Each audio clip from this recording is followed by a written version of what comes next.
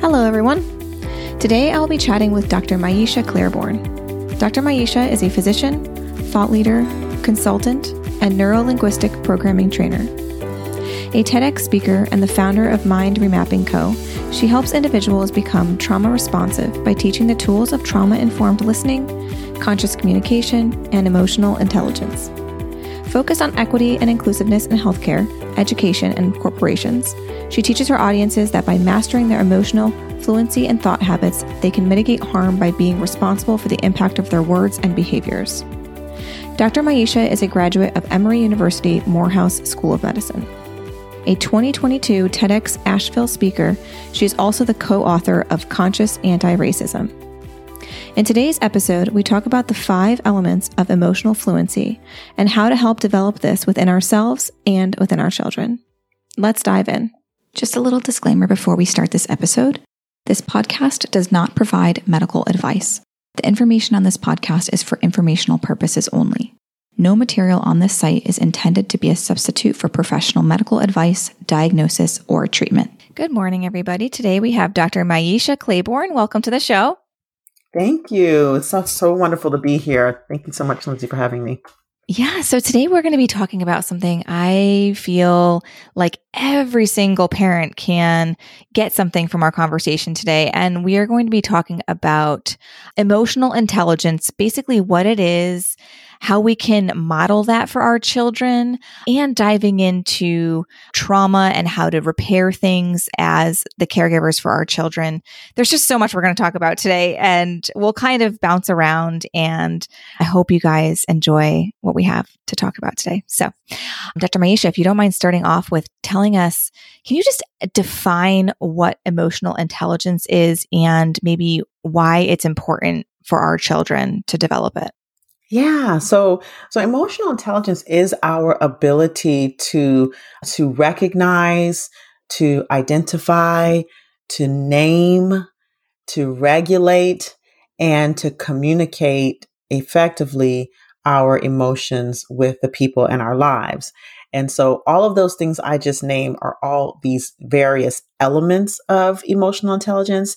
And to be honest, Lindsay, I really prefer a different term that I'm starting to coin and lay down, because I think intelligence it sort of implies that if you don't have all of these components, that there's an unintelligence.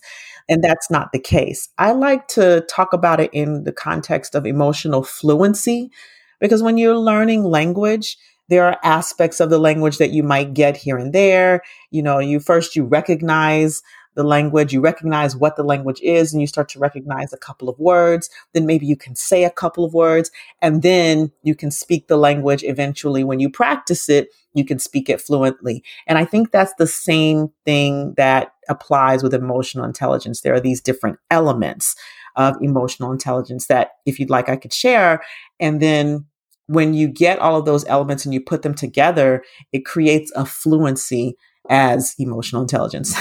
Yeah, I'd love to dive a little bit deeper into that, because I do feel like there's so much underneath that category of, as you coined it, emotional fluency. And I really, during our talk, want to talk a lot about, you mentioned regulation and kids. And this is still, as a parent of 4, right? I am still, and people listening, I'm sure you can relate.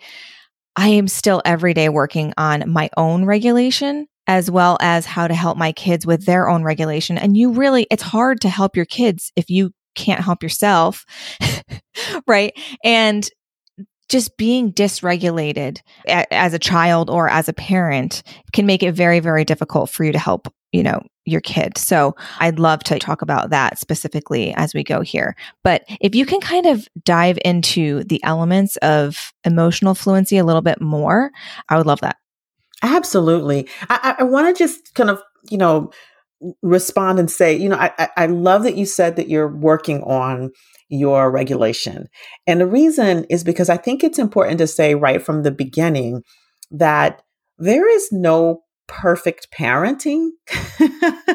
that we are all works in progress. I recently had a conversation with another mom, and we did a LinkedIn Live together, and we talked about this. Like, there's no perfect parenting. We all are works in progress. And so we have to give ourselves grace. And I know we're going to get into that a little bit later, but I like to lead with that because I don't want, parents like listening and being like, oh my God, I don't have this. Oh my God, I'm not doing this. Oh my God, I'm such a bad parent, which is a tendency, especially in us moms. And so I just want to lead with, we are all working on it. And that is okay. There's, we say it's progress, not perfection. Mm-hmm. Yes. And your kids will learn better from progress and not perfection. Absolutely. In fact, if they internalize perfection, that's a whole nother podcast. Okay. Oh, yeah. Oh, boy. So diving into these 5 elements of emotional intelligence or emotional fluency, as I like to call it, the first one is emotional awareness. And that's really just being able to notice that there is something present that we might be later naming as an emotion. I think what's sometimes happens is that when, especially in certain people who live in their heads, we get disconnected from the sensations and the what's going on in our bodies, and emotions will show up in our bodies early on, but we may sort of write them off. So it's important as we, to start to have an awareness of our bodies and what does a certain emotion feel like in our bodies. So that emotional awareness is just knowing something's happening, even if you can't yet name it. And I think that's a thing that's very important because as a person who is very like in my head, logical, there has been a long time in my life that it took me to be able to recognize like, oh, these are emotions that I'm feeling, these little sensations, they represent something, and to be able to name what they represent at any given time.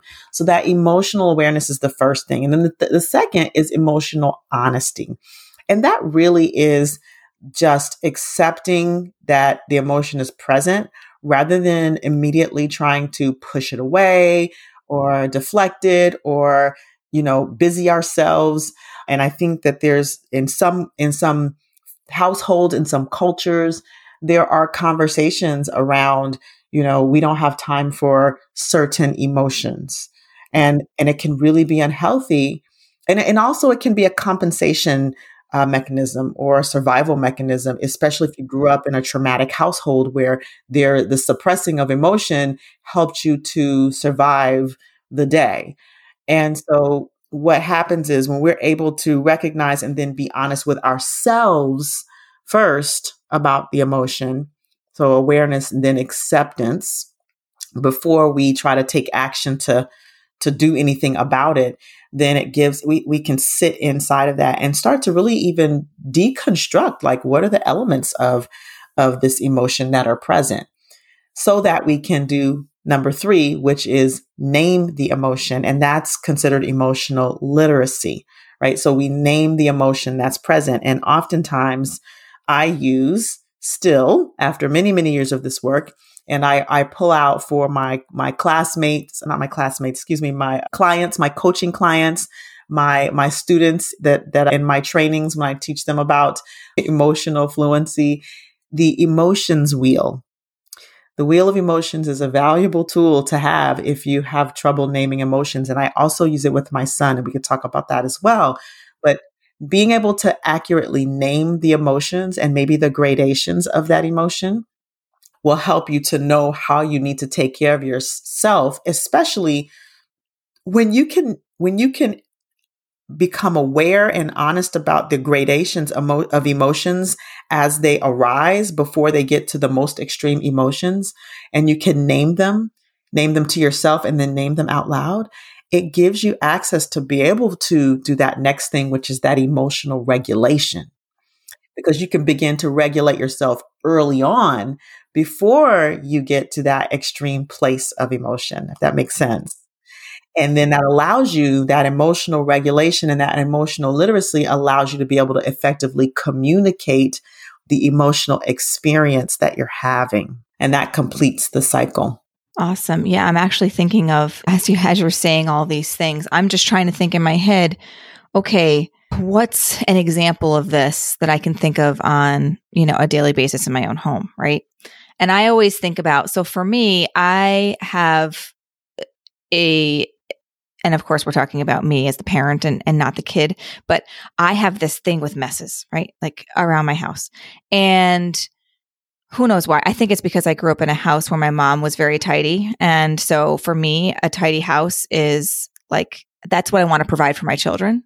And when it's not tidy, I'm like, I'm not providing for my children. It's like this weird, who knows why I think that. But I think about, okay, if I'm aware that I'm this way, right, that this type of thing, can trigger me and stress me out and causes me to yell, clean up the mess. I can name the emotion and think about it before, if I know my kids are going to be playing in the playroom for the next hour while I'm cooking dinner, can like talk to myself and say, okay, Lindsay, they're going to make a mess. They're kids. That's what they're supposed to do. This is your home. Your home is made for messes. This is what they're supposed to be doing.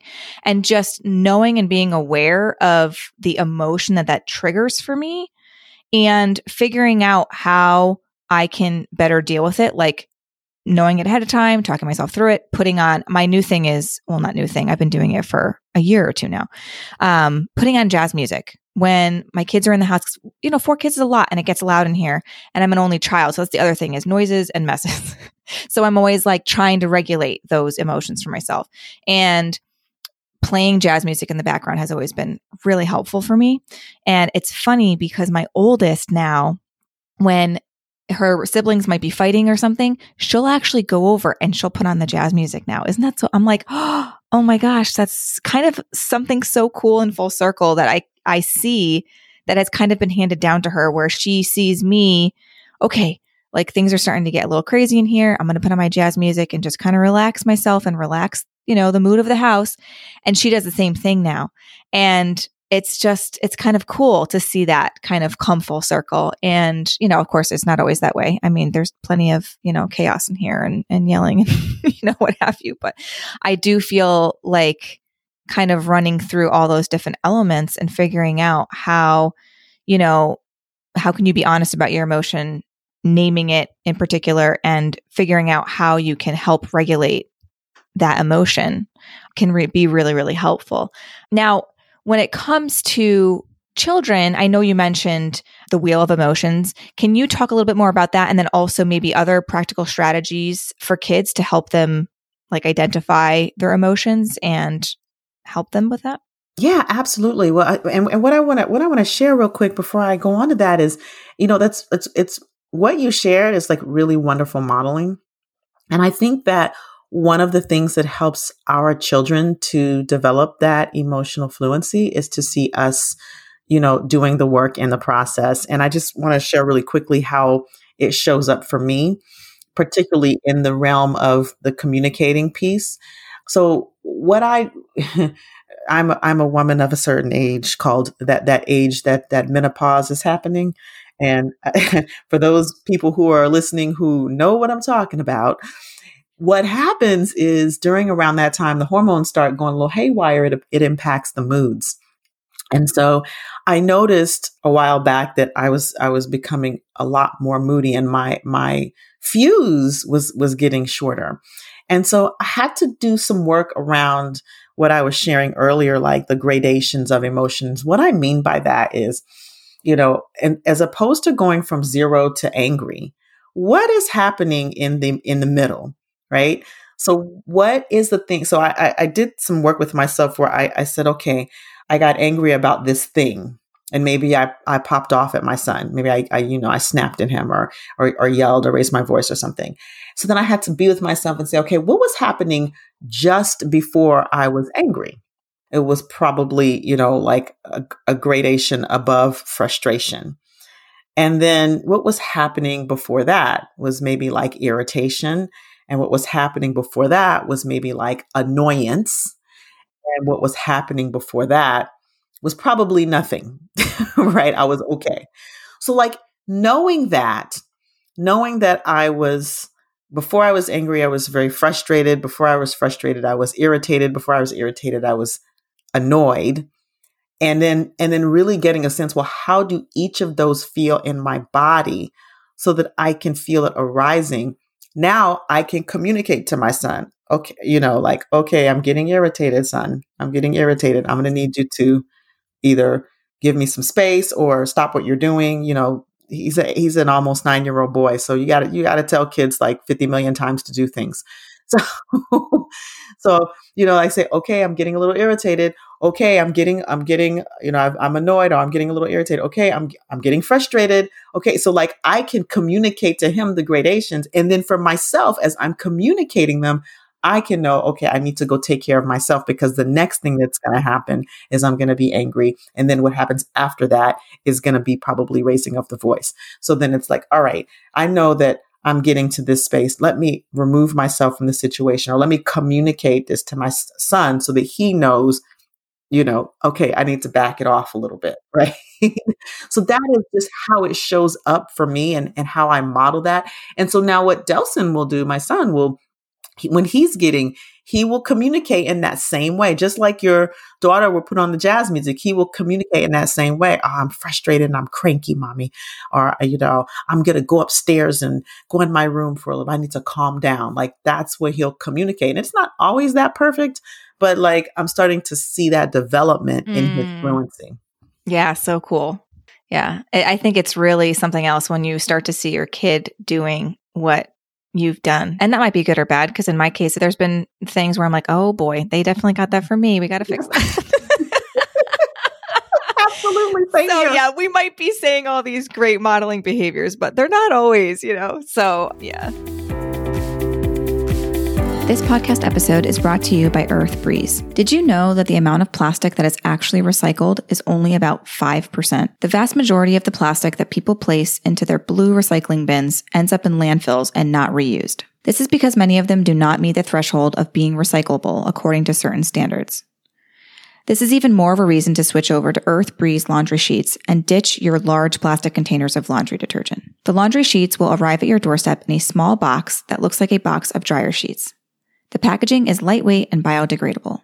To give you an idea of how much space you will save in your laundry room, you can fit 720 loads of sheets where you used to fit just one 60-load detergent jug. Each sheet is a liquidless laundry detergent that dissolves 100% in any wash cycle. Just toss the sheet in with your laundry and you're good to go. No mess with the liquid detergent. My favorite part is that it makes it much easier for our kids to do their own laundry now. They can throw in their laundry with a sheet and voila, they're done. I just restocked our laundry sheets and purchased both the scented and unscented. The unscented sheets are great for my daughter's sensitive skin. These sheets are hypoallergenic and dermatologist tested, so you do not need to worry about affecting anyone's skin when you switch over. EarthBreeze is compatible with high-efficiency washers, gray water systems, and septic safe for those of you with a septic system like us. You can set up a flexible subscription that's easily adjustable and can be paused or canceled at any time. I love that we no longer have to buy those large plastic jugs that take up so much space in our laundry room, and this makes it easier with our kids. This is just another way to help our environment, which is so incredibly important right now. Try EarthBreeze risk-free. They will give you a full refund if you are not satisfied with their product. No questions asked. Switch from the old-fashioned goo to something new. Right now, my listeners can subscribe to EarthBreeze and save 40%. Go to earthbreeze.com/Lindsay, that's LYNZY, to get started. That's earthbreeze.com/Lindsay, LYNZY, for 40% off. earthbreeze.com/Lindsay. This podcast is brought to you by Thrive Market. Thrive Market is a great place to get some of our grocery and household essentials. The convenience of getting it all quickly shipped to our doorstep is a huge time saver for us, and we really enjoy some of the brands they carry, like Kodiak, Go Macro, Primal Kitchen, and their own Thrive Market brand. I just placed an order to restock some of our go-to favorites from Thrive. We've recently been loving the Kodiak Muffin Mix, and I just restocked our Go Macro bars, Kodiak Flapjack cups, and sprouted brown rice cereal, which our kids love. As a Thrive Market member, you can save money on every single order. On average, you save over 30% each time. I recently saved $24 on my last order. On top of the savings, Thrive Market has a deals page that changes daily. It gives you cash back on so many brands, and they have a price match guarantee. Thrive Market has over 70 filters on their website and app. You can filter between gluten-free snacks or non-toxic cleaning essentials with the click of a button. When you join Thrive Market, you are also helping a family in need with their 1-for-1 membership matching program. You join and they give. Join Thrive Market today and get 30% off your first order, plus a free $60 gift.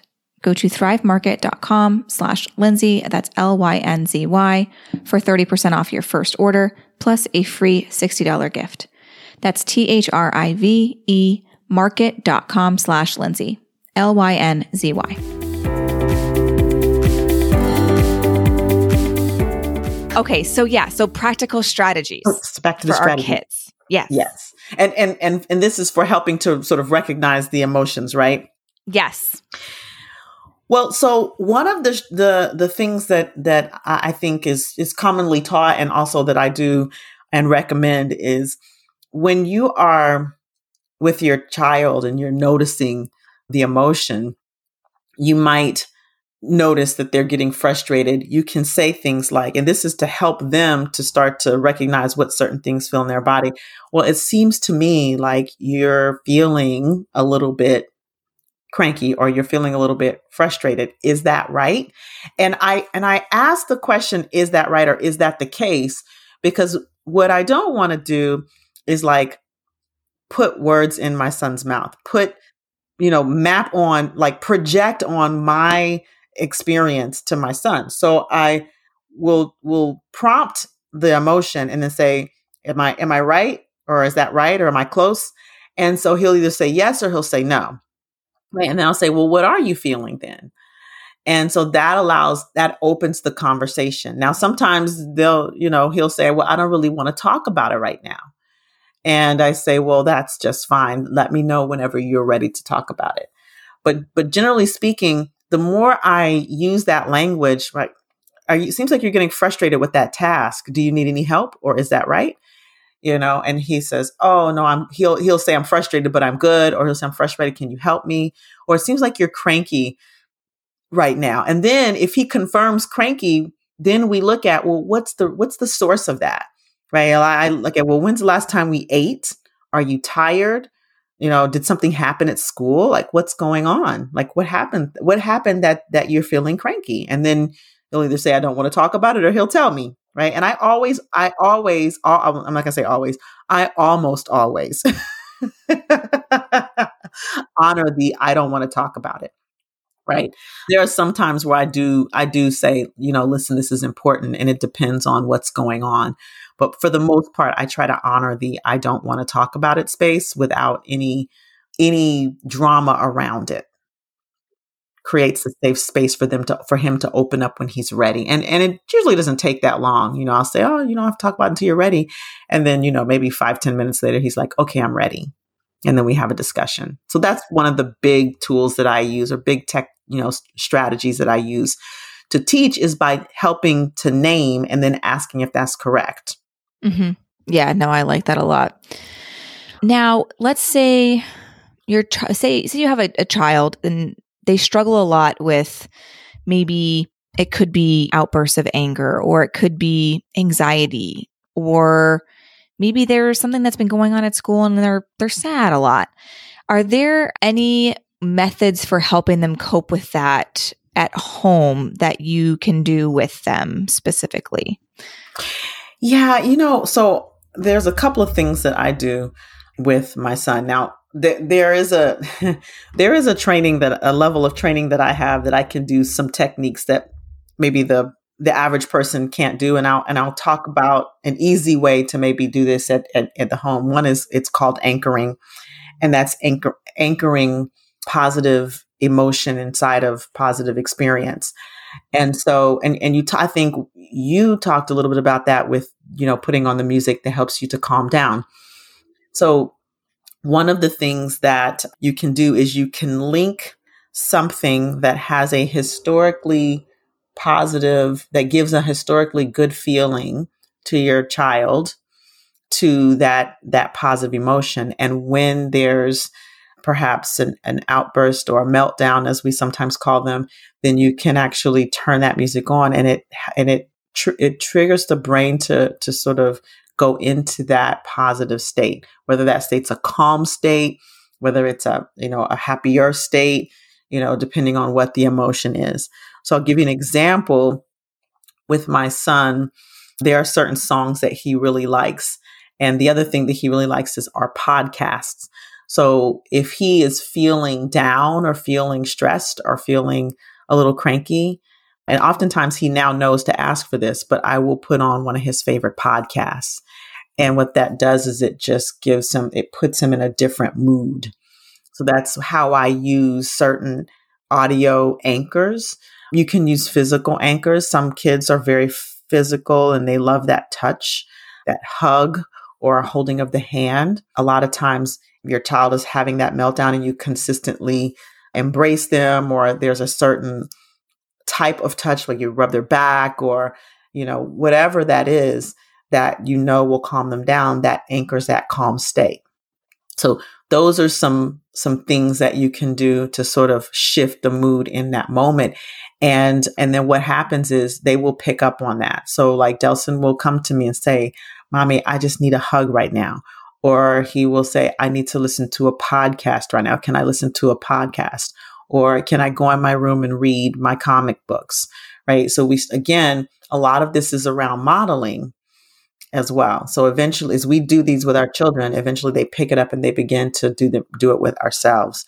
Sometimes it really is getting to the root and of the emotion. So if you have these multiple, ongoing sort of outbursts of anger, then we have to ask why. We have to ask what is the source of that, and we have to begin to look at how we manage the source of that. I think that's so important. Absolutely. I have 4 kids and all of them are very different in what they need, right? And we have one child in particular, and I'm still trying to figure her out. She's almost 8 and she's my trickiest one. And she has a lot of emotions. And so we've been trying to figure out, okay, we teach her, okay, how are you feeling right now? Like, let's talk more about this. And what we came up with like a week or 2 ago, I was so proud of myself for this one because, again, this has been almost 8 years in the making of trying to help my child because some kids are tougher than others. They are. I trust me. I feel you if that is you and you're listening. And I looked at her and I was like, you know what? I was like, do you want an STH right now? And she was like, I don't know what you're talking about. And it kind of like threw her off guard. Like she was kind of spiraling. And I was like, well, do you want an STH right now? She's like, what's an STH? And I was like, a super tight hug. And she was like, a what? And I was like, a super tight hug, STH. And she was like, oh, yeah, okay. I was like, one of those. So now it's so funny. Since we started doing that, now she'll do that like right before she gets on the bus. She's like, Mom, STH, STH. And I kid you not, and I should knock on something because I feel like it's helped overall with kind of her regulation. It's like she'll jump to that before she goes to that next place that she was going to. But yeah, just kind of like of a little, I feel like that's a good example of like a physical anchor where she's able to use that now instead of going to where she was going before. But again, like that wouldn't, I don't even think like one of my kids won't even use that. If I were to tell her that, she'd be like, you know what I mean? Right. They're just all so different. And I think that's one of the hardest things as a parent is trying to figure out what each child needs. It's hard. It really, really is. So you're not alone if that's how you feel, if one thing doesn't work for one child, and then you do have to parent them differently. It truly is. And sometimes my kids are like, that's not fair that, you're parenting her differently. And I'm like, but you guys are all different people, right? Like, are you all the same or are you all different? You want to be different. And I have to do different things for different kids. So yeah, absolutely. And I think that's beautiful. The STH. I love that, and I may borrow that, Lindsay. I may borrow it. I may borrow that. Like STH, because I'm sure that'll catch on with him very quickly. But I think what sometimes, and this isn't a thing that I also do. I think sometimes we need to give our children permission to feel the fullness of their emotion. I grew up in a home where feeling emotions was like not a good thing. It was suppressed. So it's like, don't do that, or don't feel that way, or you don't need to feel sad, or or suck it up, or all those things, right? And so one of the things that I often say to my son is, well, you can feel. It's okay to it's okay to feel angry, or it's okay to feel.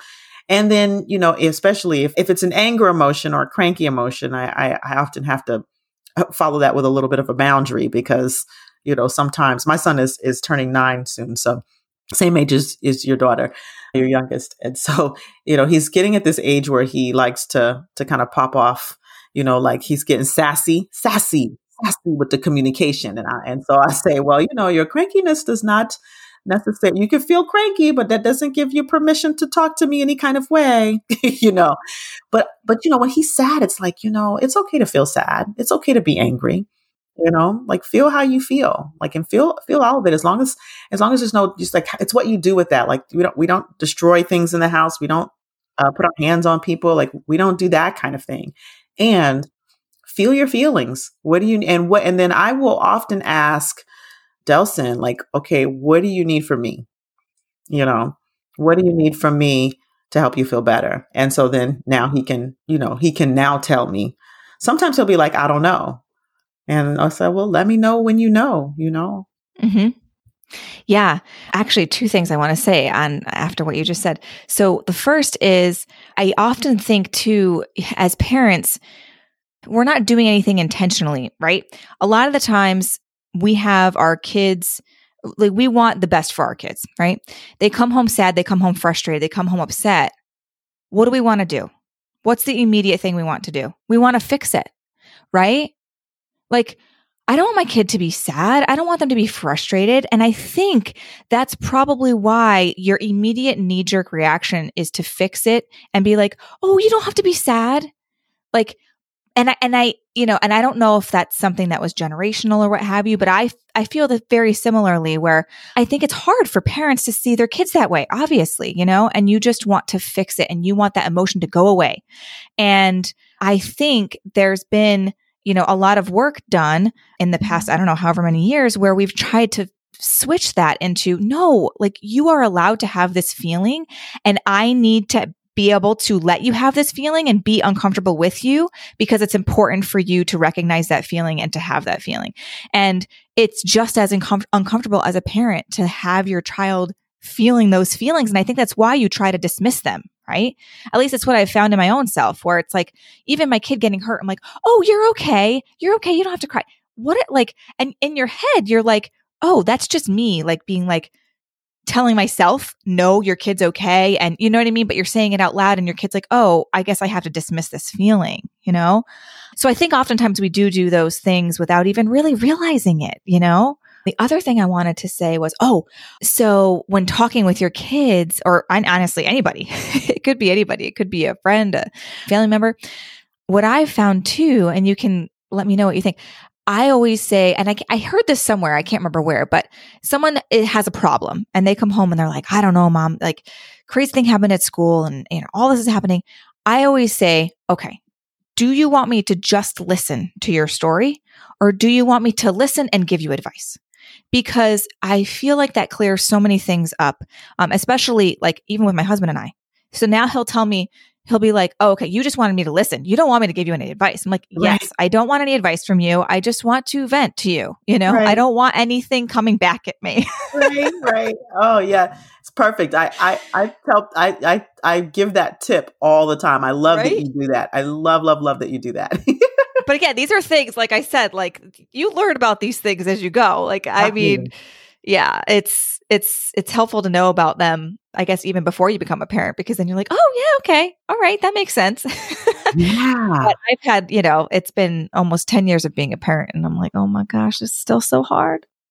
Yeah. Mm-hmm. It's so funny. If my son comes in the car and he's telling me something that happened to him at school, oftentimes the question I will also ask is, well, how did you feel about that?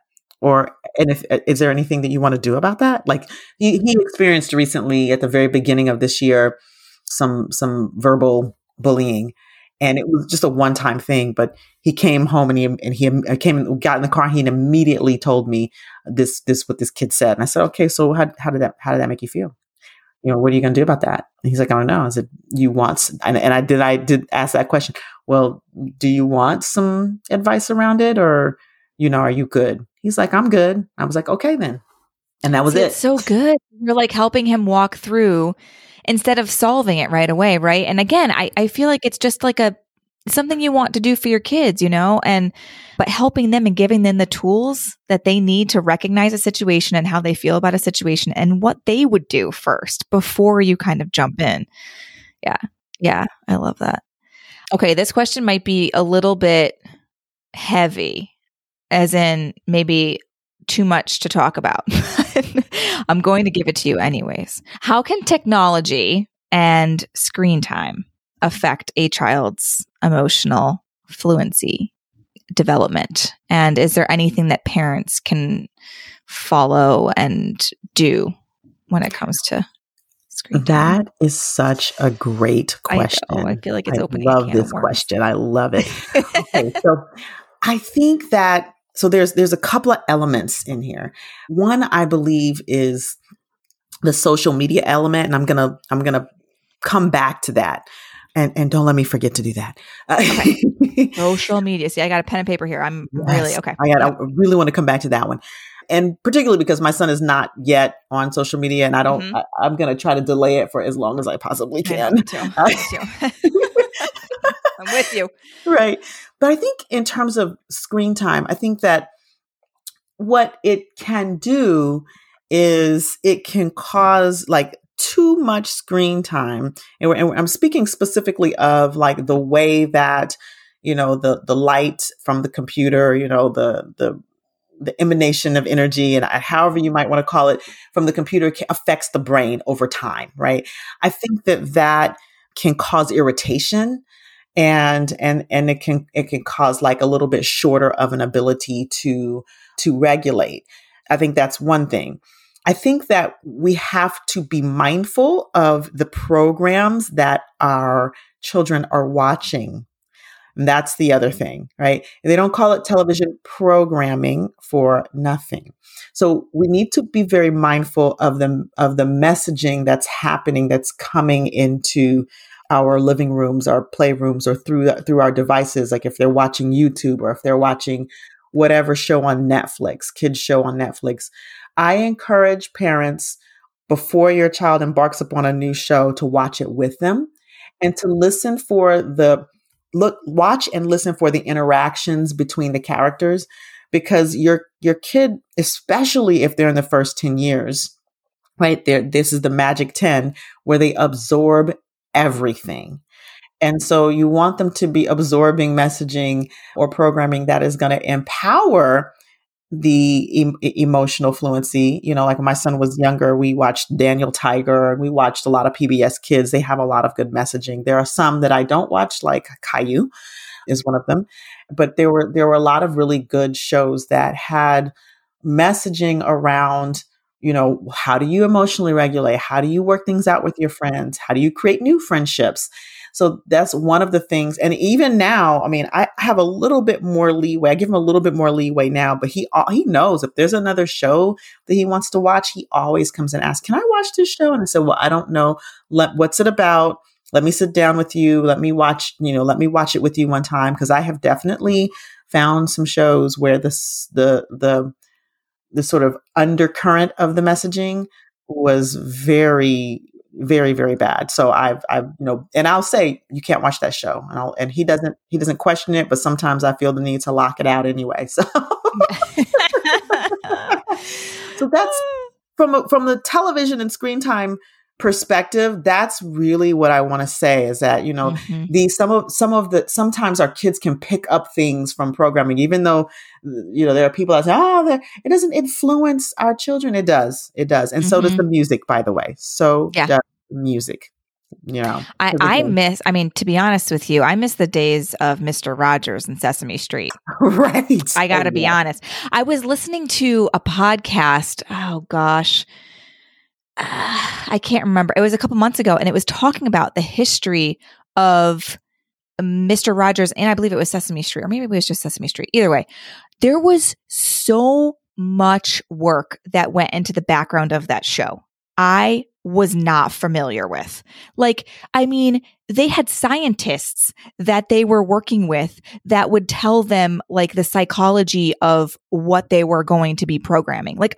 How cool. Now, does that happen anymore? Of course it doesn't. Now we just try to get kids to watch TV for longer. So now all we're trying to do is really amp up their, emotional regulation systems to like be in fight or flight so that they're just watching a show for 15 hours. 1,000%. 1,000%. Right? Yes. And that's the same thing that the phones do. I mean, they do it to us. So yeah, it's such a complicated time. And I'm sure our parents said the same thing when TV came about and radio and all of those things. But it's a complicated time to be a parent because it's like, your child needs exposure to all of these things because they're going to need to navigate it, obviously. But it's like how and when and how much. And, it's so hard to know what the right thing, and is there a right thing? Who knows, but I think we all just try to do our best, but it's like, it's so hard, there's just so much of it to navigate. And I know our parents were, similar in that they had to navigate TV and all those things. And they probably felt the same way, but my gosh, it's like, how, when, where, do I start these things with, because they're going to be using them. So we need to teach them how to use them properly. But it's like, I'm really dreading the time. And when we talk about emotional fluency, if our kids are not in a place where they're able to navigate their own emotional fluency properly or well, and then they're tying in social media, that's like a straight up disaster, right? Because then we're comparing and then we're jealous and then we're this and then, and how do you navigate those feelings if you don't know what they are? Exactly. And, and they're in that developmental stage in their lives where they are being influenced by their social community. And so that impacts their self-esteem, that impact, like they haven't developed that sense of self. Like this is the time when they're in that stage of development, that socialization stage of development where they're developing their identity. And so when you put social media, and just to come back to that, into the mix, then not only are we talking about the challenge of emotional regulation, we're talking about the challenge of like, what emotion am I even feeling? Like, like there's so many that you get the hormones that come into play. You got puberty. And so they're already feeling the swirl of emotions, and it's pronounced, it's amplified. And so it feels true. It feels real in that moment. And then you pull all of these elements of social media. And then the other piece is the communication piece. The elements of communication that happen on social media that kids don't necessarily, I don't think that we necessarily had to deal with growing up.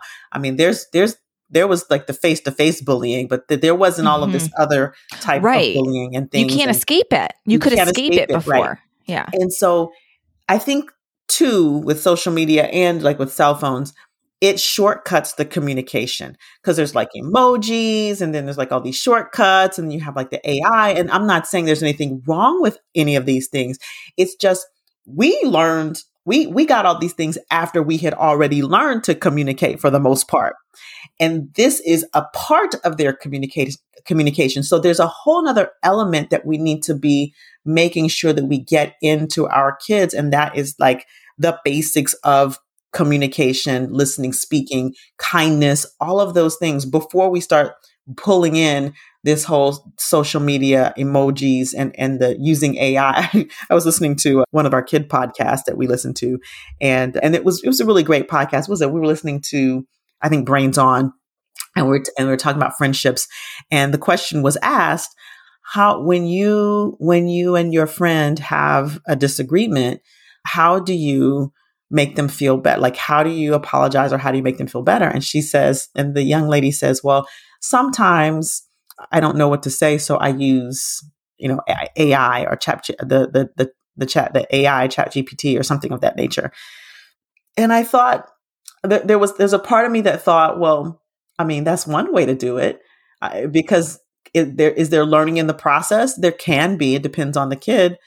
But on the other hand, does this then hamper will the kid actually learn, or will they always just go to AI? Right. Like, do their message for them? And is it Hey, how should I be authentic? feeling right now? Yeah. How do I? Yeah. Is it authentic or is it, so this is the piece that's going to be very challenging, especially in this growing age of AI, and making sure that we impart upon our kids the actual skills of communication, critical thinking, and that emotional fluency piece. Yeah. And I think, this could be a whole episode in and of itself, of course, but I think that there's no way you can possibly, like AI could possibly teach or, give you examples of how to be empathetic. Empathy is something that I feel like is an emotion that needs to be learned and taught. You're not going to get that from AI or the internet in general. And I feel like there is this loss of empathy with this upcoming generation that's gone through their teenage years with social media, because it's like, how do you learn about that emotion through a phone? Lindsay, I'm gonna pop in here and say I that's on parents. That is on, because we are at a time, and again, this could be another podcast. Empathy. We are at a time where empathy in our nation is at its very lowest. Low. Mm-hmm. Right. Mm-hmm. I think that the kids have a chance. The generation, this youngest generation, has a chance. I'm feeling like I'm seeing a rise in empathy in these young kids, but we as parents have to teach them empathy. We have to do that, and that's what's happening. It's like there's a lack of it, but it's not because the phones and the AI is replacing it. It's because the parents aren't doing their job of modeling it. Do you think it's that in combination with, I feel like kids are just sucked into the technology so much so that there is just so much less interaction with their parents compared to how it used to be, or they're not getting those interactions. Yes. And I have to call parents to the carpet on this one. Like, again, we are responsible. Like, my kid is about to be 9. Of course, he's going to be sucked into the TV. When I was that age, I was sucked into the TV. But, like yesterday, so we have a rule in our house: no television Monday through Friday. Starting Friday evening, he can watch television. But Monday through Friday, there's no television. He is very limited on what he can do on the iPad that I let him borrow because it's not his, But I intentionally, like yesterday, I had a board meeting in the evening, but I sat down with him and I said, okay, let's blow some bubbles. Like just the old school stuff. We went out to the park and threw some Frisbee a couple of weekends ago. And so it's my responsibility as a parent to cultivate activities that are off and to get him to enjoy activities. We go bike riding.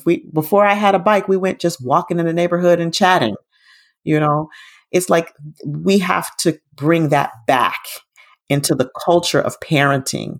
And so, I know that I have the privilege of having a little bit more flexible schedule, and it shouldn't be an excuse for us to be involved in our kids' lives. Mm-hmm. So that's a parenting thing. Yeah. Yeah. And I think it can be really hard as parents. I think people are feeling stressed for so many different reasons, right?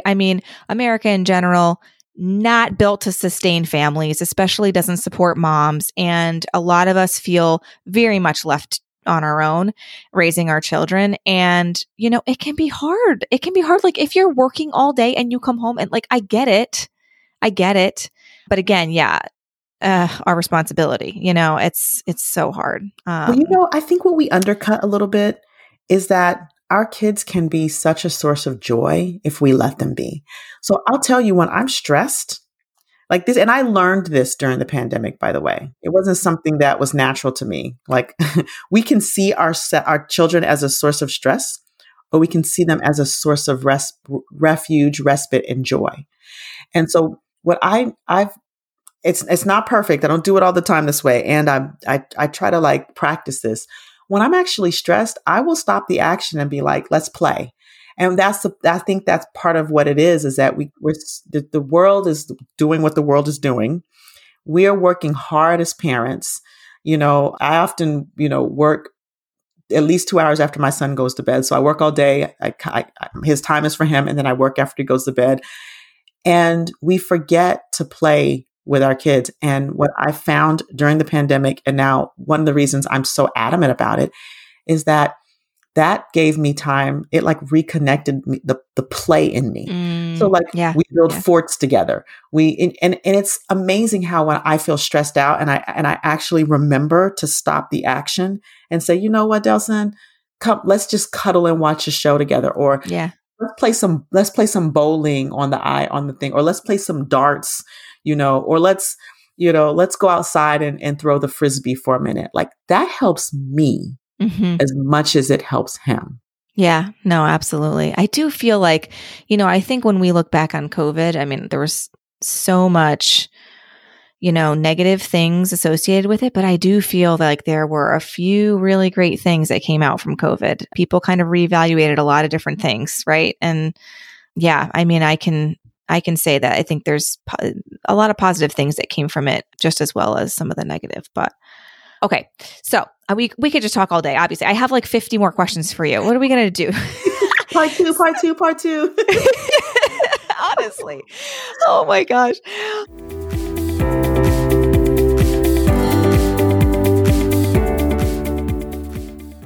Okay, let's end with, is there anything from the conversation we had today that you want to add to that you feel like is missing? Oh my gosh. That is such a loaded question, Lindsay. I know, geez. I'm going to say that I'm going to return to my original message, which was we are all works in progress, right? So, we gave a lot of tips. We gave a lot of, I'm calling in parents to be responsible. There's a lot of examples, but at the end of the day, we have to have self-compassion. And we have to understand that we're all works in progress. And if I were to leave you with one message, one and a half message, that would be, number one, modeling is the best way to teach your kids. That's emotional fluency. That's around play. So I just want to leave parents with, model what it is that you want from your kids as much as you possibly can. And that may take a little bit of learning on your part and practicing in other settings on your part, but modeling is the best way. And then just as a point of like, compassion, play, take some time to play. I know it's stressful out there, y'all. I really, really, really do. And we got to insert play back into our lives as parents, with our kids and without. With and without. Yes. So important. And I had 2 questions for you that I ask everybody, but that's like the most perfect answer for the first question, which is, what advice would you give to mothers? So check done. You did great. And then the next question is, if you could make any meal for your family that you would both eat and would be relatively quick and easy, what would it be? Oh, mac and cheese all the way. Are you making it from a box? Do you make it from scratch? Like, how do you make yours? I would make that. I would make my 5 cheese mac and cheese that I usually only pull out for holidays. My son is definitely my son because he loves macaroni and cheese, and that is one of my favorite meals. I love it. I mean, who doesn't like mac and cheese? I don't know. All my kids like mac and cheese. I like mac and cheese. It's the best. Well, thank you so much, Dr. Maiysha, for joining us today and talking about emotional fluency. And I'm sure that everybody is going to learn a little bit of something from today and hopefully take away that, again, we're all works in progress. And I'll have to have you back for part 2 because, I mean, we didn't even get to like half of the stuff we wanted to talk about. Well, I would love it. It was such a fun conversation, such an impactful conversation. And I really do hope that people take away, something that they can use in their homes and with their families. It's a big commitment for me. And thank you so much, Lindsay, for having me on and for giving me a voice in your community. I would love, love, love to do a part 2 whenever it works for you. Awesome. We'll see you soon. See you soon.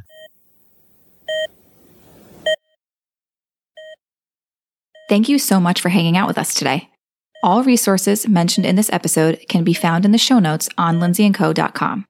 To continue these important conversations, head over to Motherhood Meets Medicine on Instagram. Let me know what you learned from this episode and who you would love to hear from next. I always love getting feedback from you. If you're finding value in this podcast, please rate, review, subscribe, and share with a friend. This will help us to reach even more women from around the world. I'll catch you next week. Until then, don't forget to find some time to unplug, unwind, and have a little fun.